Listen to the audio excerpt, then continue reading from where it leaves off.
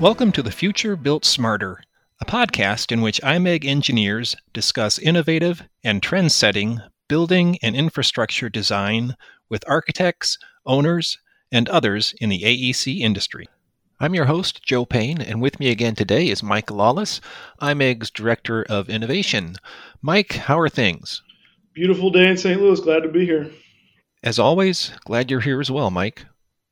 Today's episode is part 2 of a series based on IMEG's executive guide, Enhancing the Quadruple Aim Through the Built Environment. The Quadruple Aim is used by many healthcare organizations as a framework for providing a higher standard of patient care.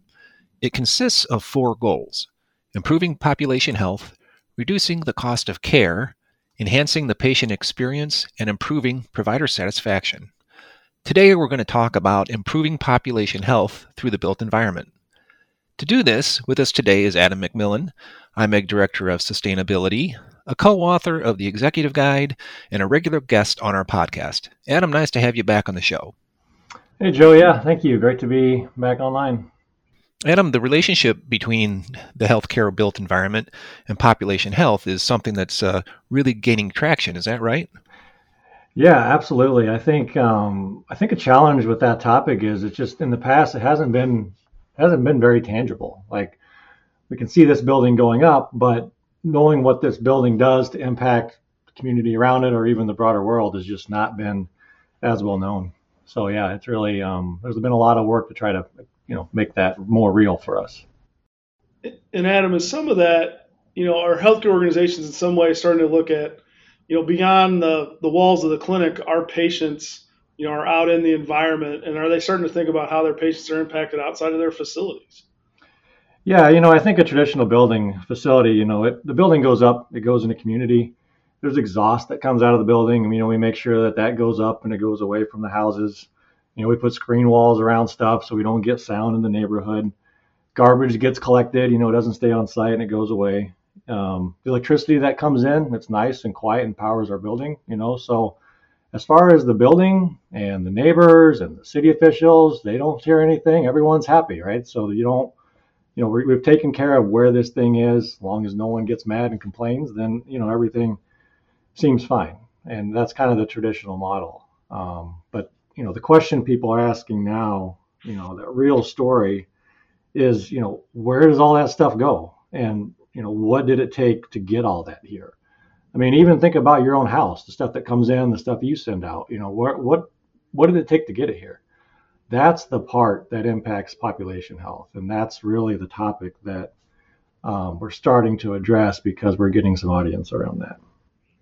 And, when I think about population health, I think one of the things that we hear is it's climate change and the effect of climate change has on our population. And I think sometimes, like you said, Adam, that can be abstract for people. Talk about climate change, you talk about rising sea levels. Well, if you're in the middle of the Midwest, that might not resonate. How do you make the population health resonate a little bit more to bring it back to the communities? And in some cases, it has to do with where the power is coming from that supplies these facilities.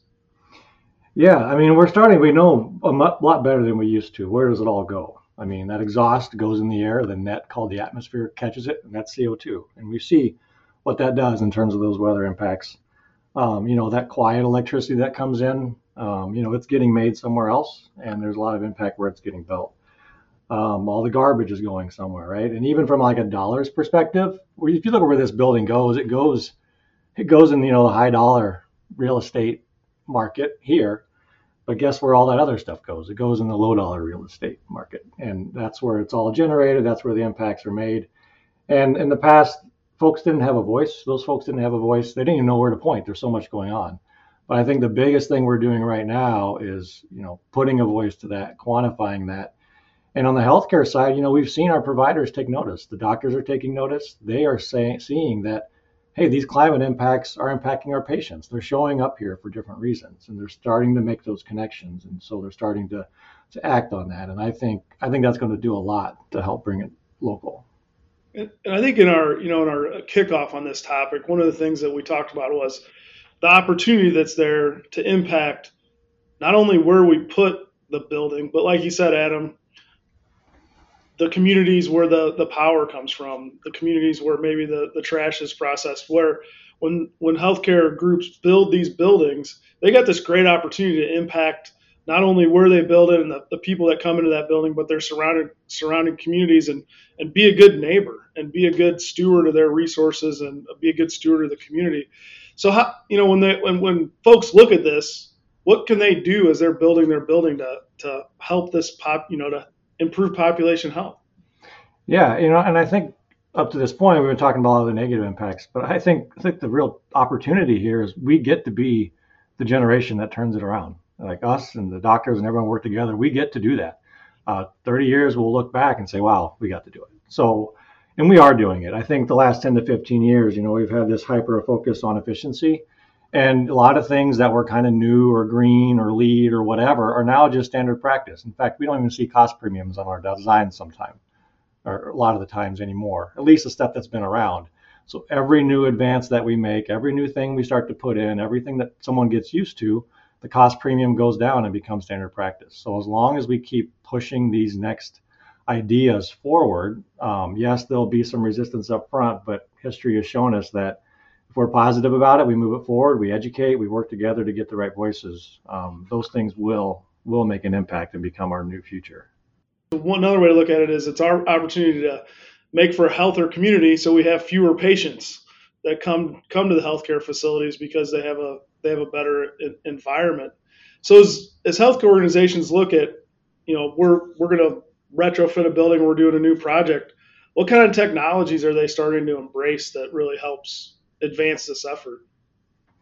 Yeah, I think what's been convenient, especially the last 2 or 3 years, is we get to put everything around a single metric finally. I think we've said like, hey, we need an EUI of this, we need a ROI of that, we need all these other pieces, which we do, and that's important, but it's hard to know which one to prioritize. And everything has started to go around the term carbon. And once we metric everything to carbon, we've got a pretty good net to do that. So you asked about specific technologies. I mean, we did high efficiency boilers, we did better envelopes, we did better glass. We got the size of the building down, which means we put in smaller equipment, which means we have to build less. And then the operating carbon of the building goes down whenever we've done all these upgrades. That's kind of what we've been doing the last several years.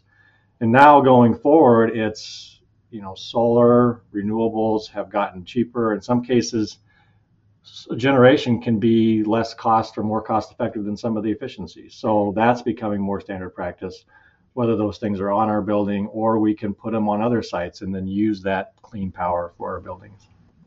Yeah, and I think as talked about solar and the price point of that coming down, and we focus on efficiency. You talked about ROI, return on investment, and EUI, the unit energy intensity use of that building itself. And there's been a lot of focus there, and the PV is just the next evolution of that.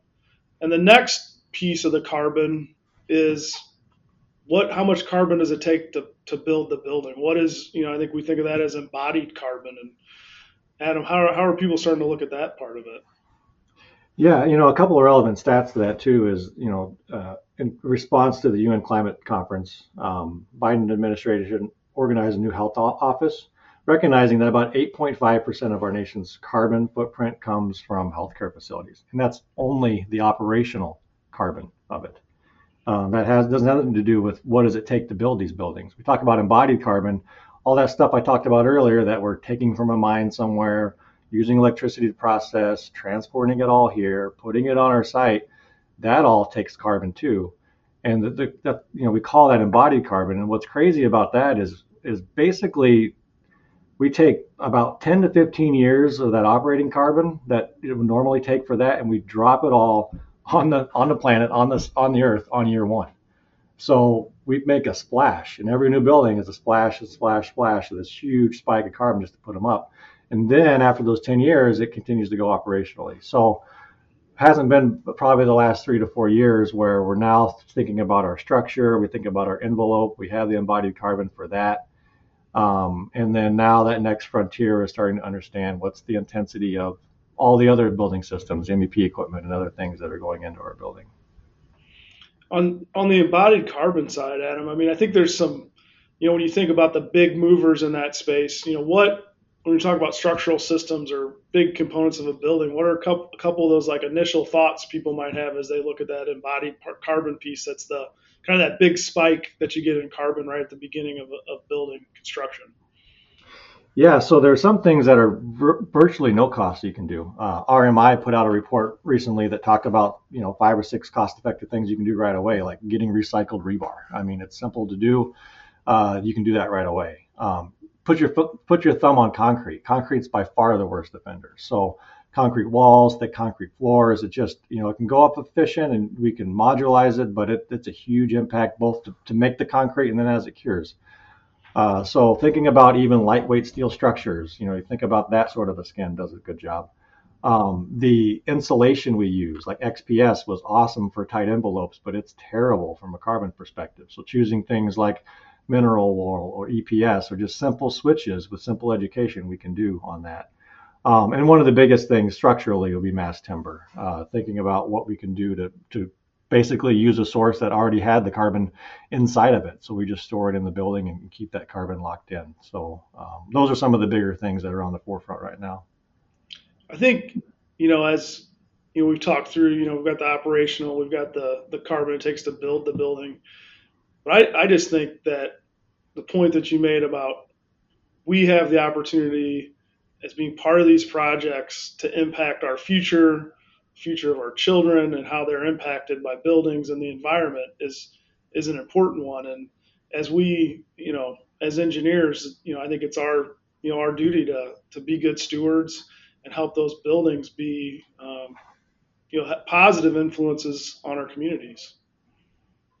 Yeah. In some ways, it's kind of interesting because the bar's, in some ways, it's so low. And this isn't anyone's fault in the past. I mean, we evolve, we learn, we grow, and it's just this intersection of technology, capability, data, to really know what that's going to be. And we finally have it all right here, and we can watch these buildings and we know how to improve them. So in a way, like right now, I think we get to cheat this next 20 years and get all the low hanging fruit out of the way and be the heroes. And then the next 20 years, someone will have to do all the harder stuff and figure that out. So it feels like a lot today, but I would guess 10 years from now, it's not going to feel like nearly as much. I mean, a LEED certification used to feel like this huge deal. And now it's kind of we'll go ahead and do that. So I think it's just a great time to do this. And I think as healthcare owners, you have a really good opportunity because you may not think that people are, they aren't going to think about carbon, they aren't going to care. But we find that the more we bring it up, the more you find people that, really do care about it and they just want a voice. And they want someone, we think about our job. Our job is to really give them the tools, give them the communication paths so they know how to talk about it. And then I think there's a lot more people for this than against it. And we just got to be bold enough to take that step and talk about the opportunities that are out there.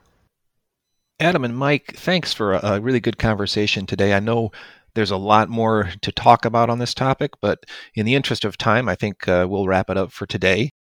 Those who'd like to learn more about this topic can download the executive guide on the quadruple aim and the built environment at imegcorp.com/resources. That's imegcorp.com/resources. And look for our guides section. Those who missed the first episode in this series can find it on the Future Built Smarter, available on any podcast app as well as on our website. In our next episode in the series, we'll examine the relationship between the built environment and the second goal of the quadruple aim, reducing the cost of care. Until then, thanks for listening and take care.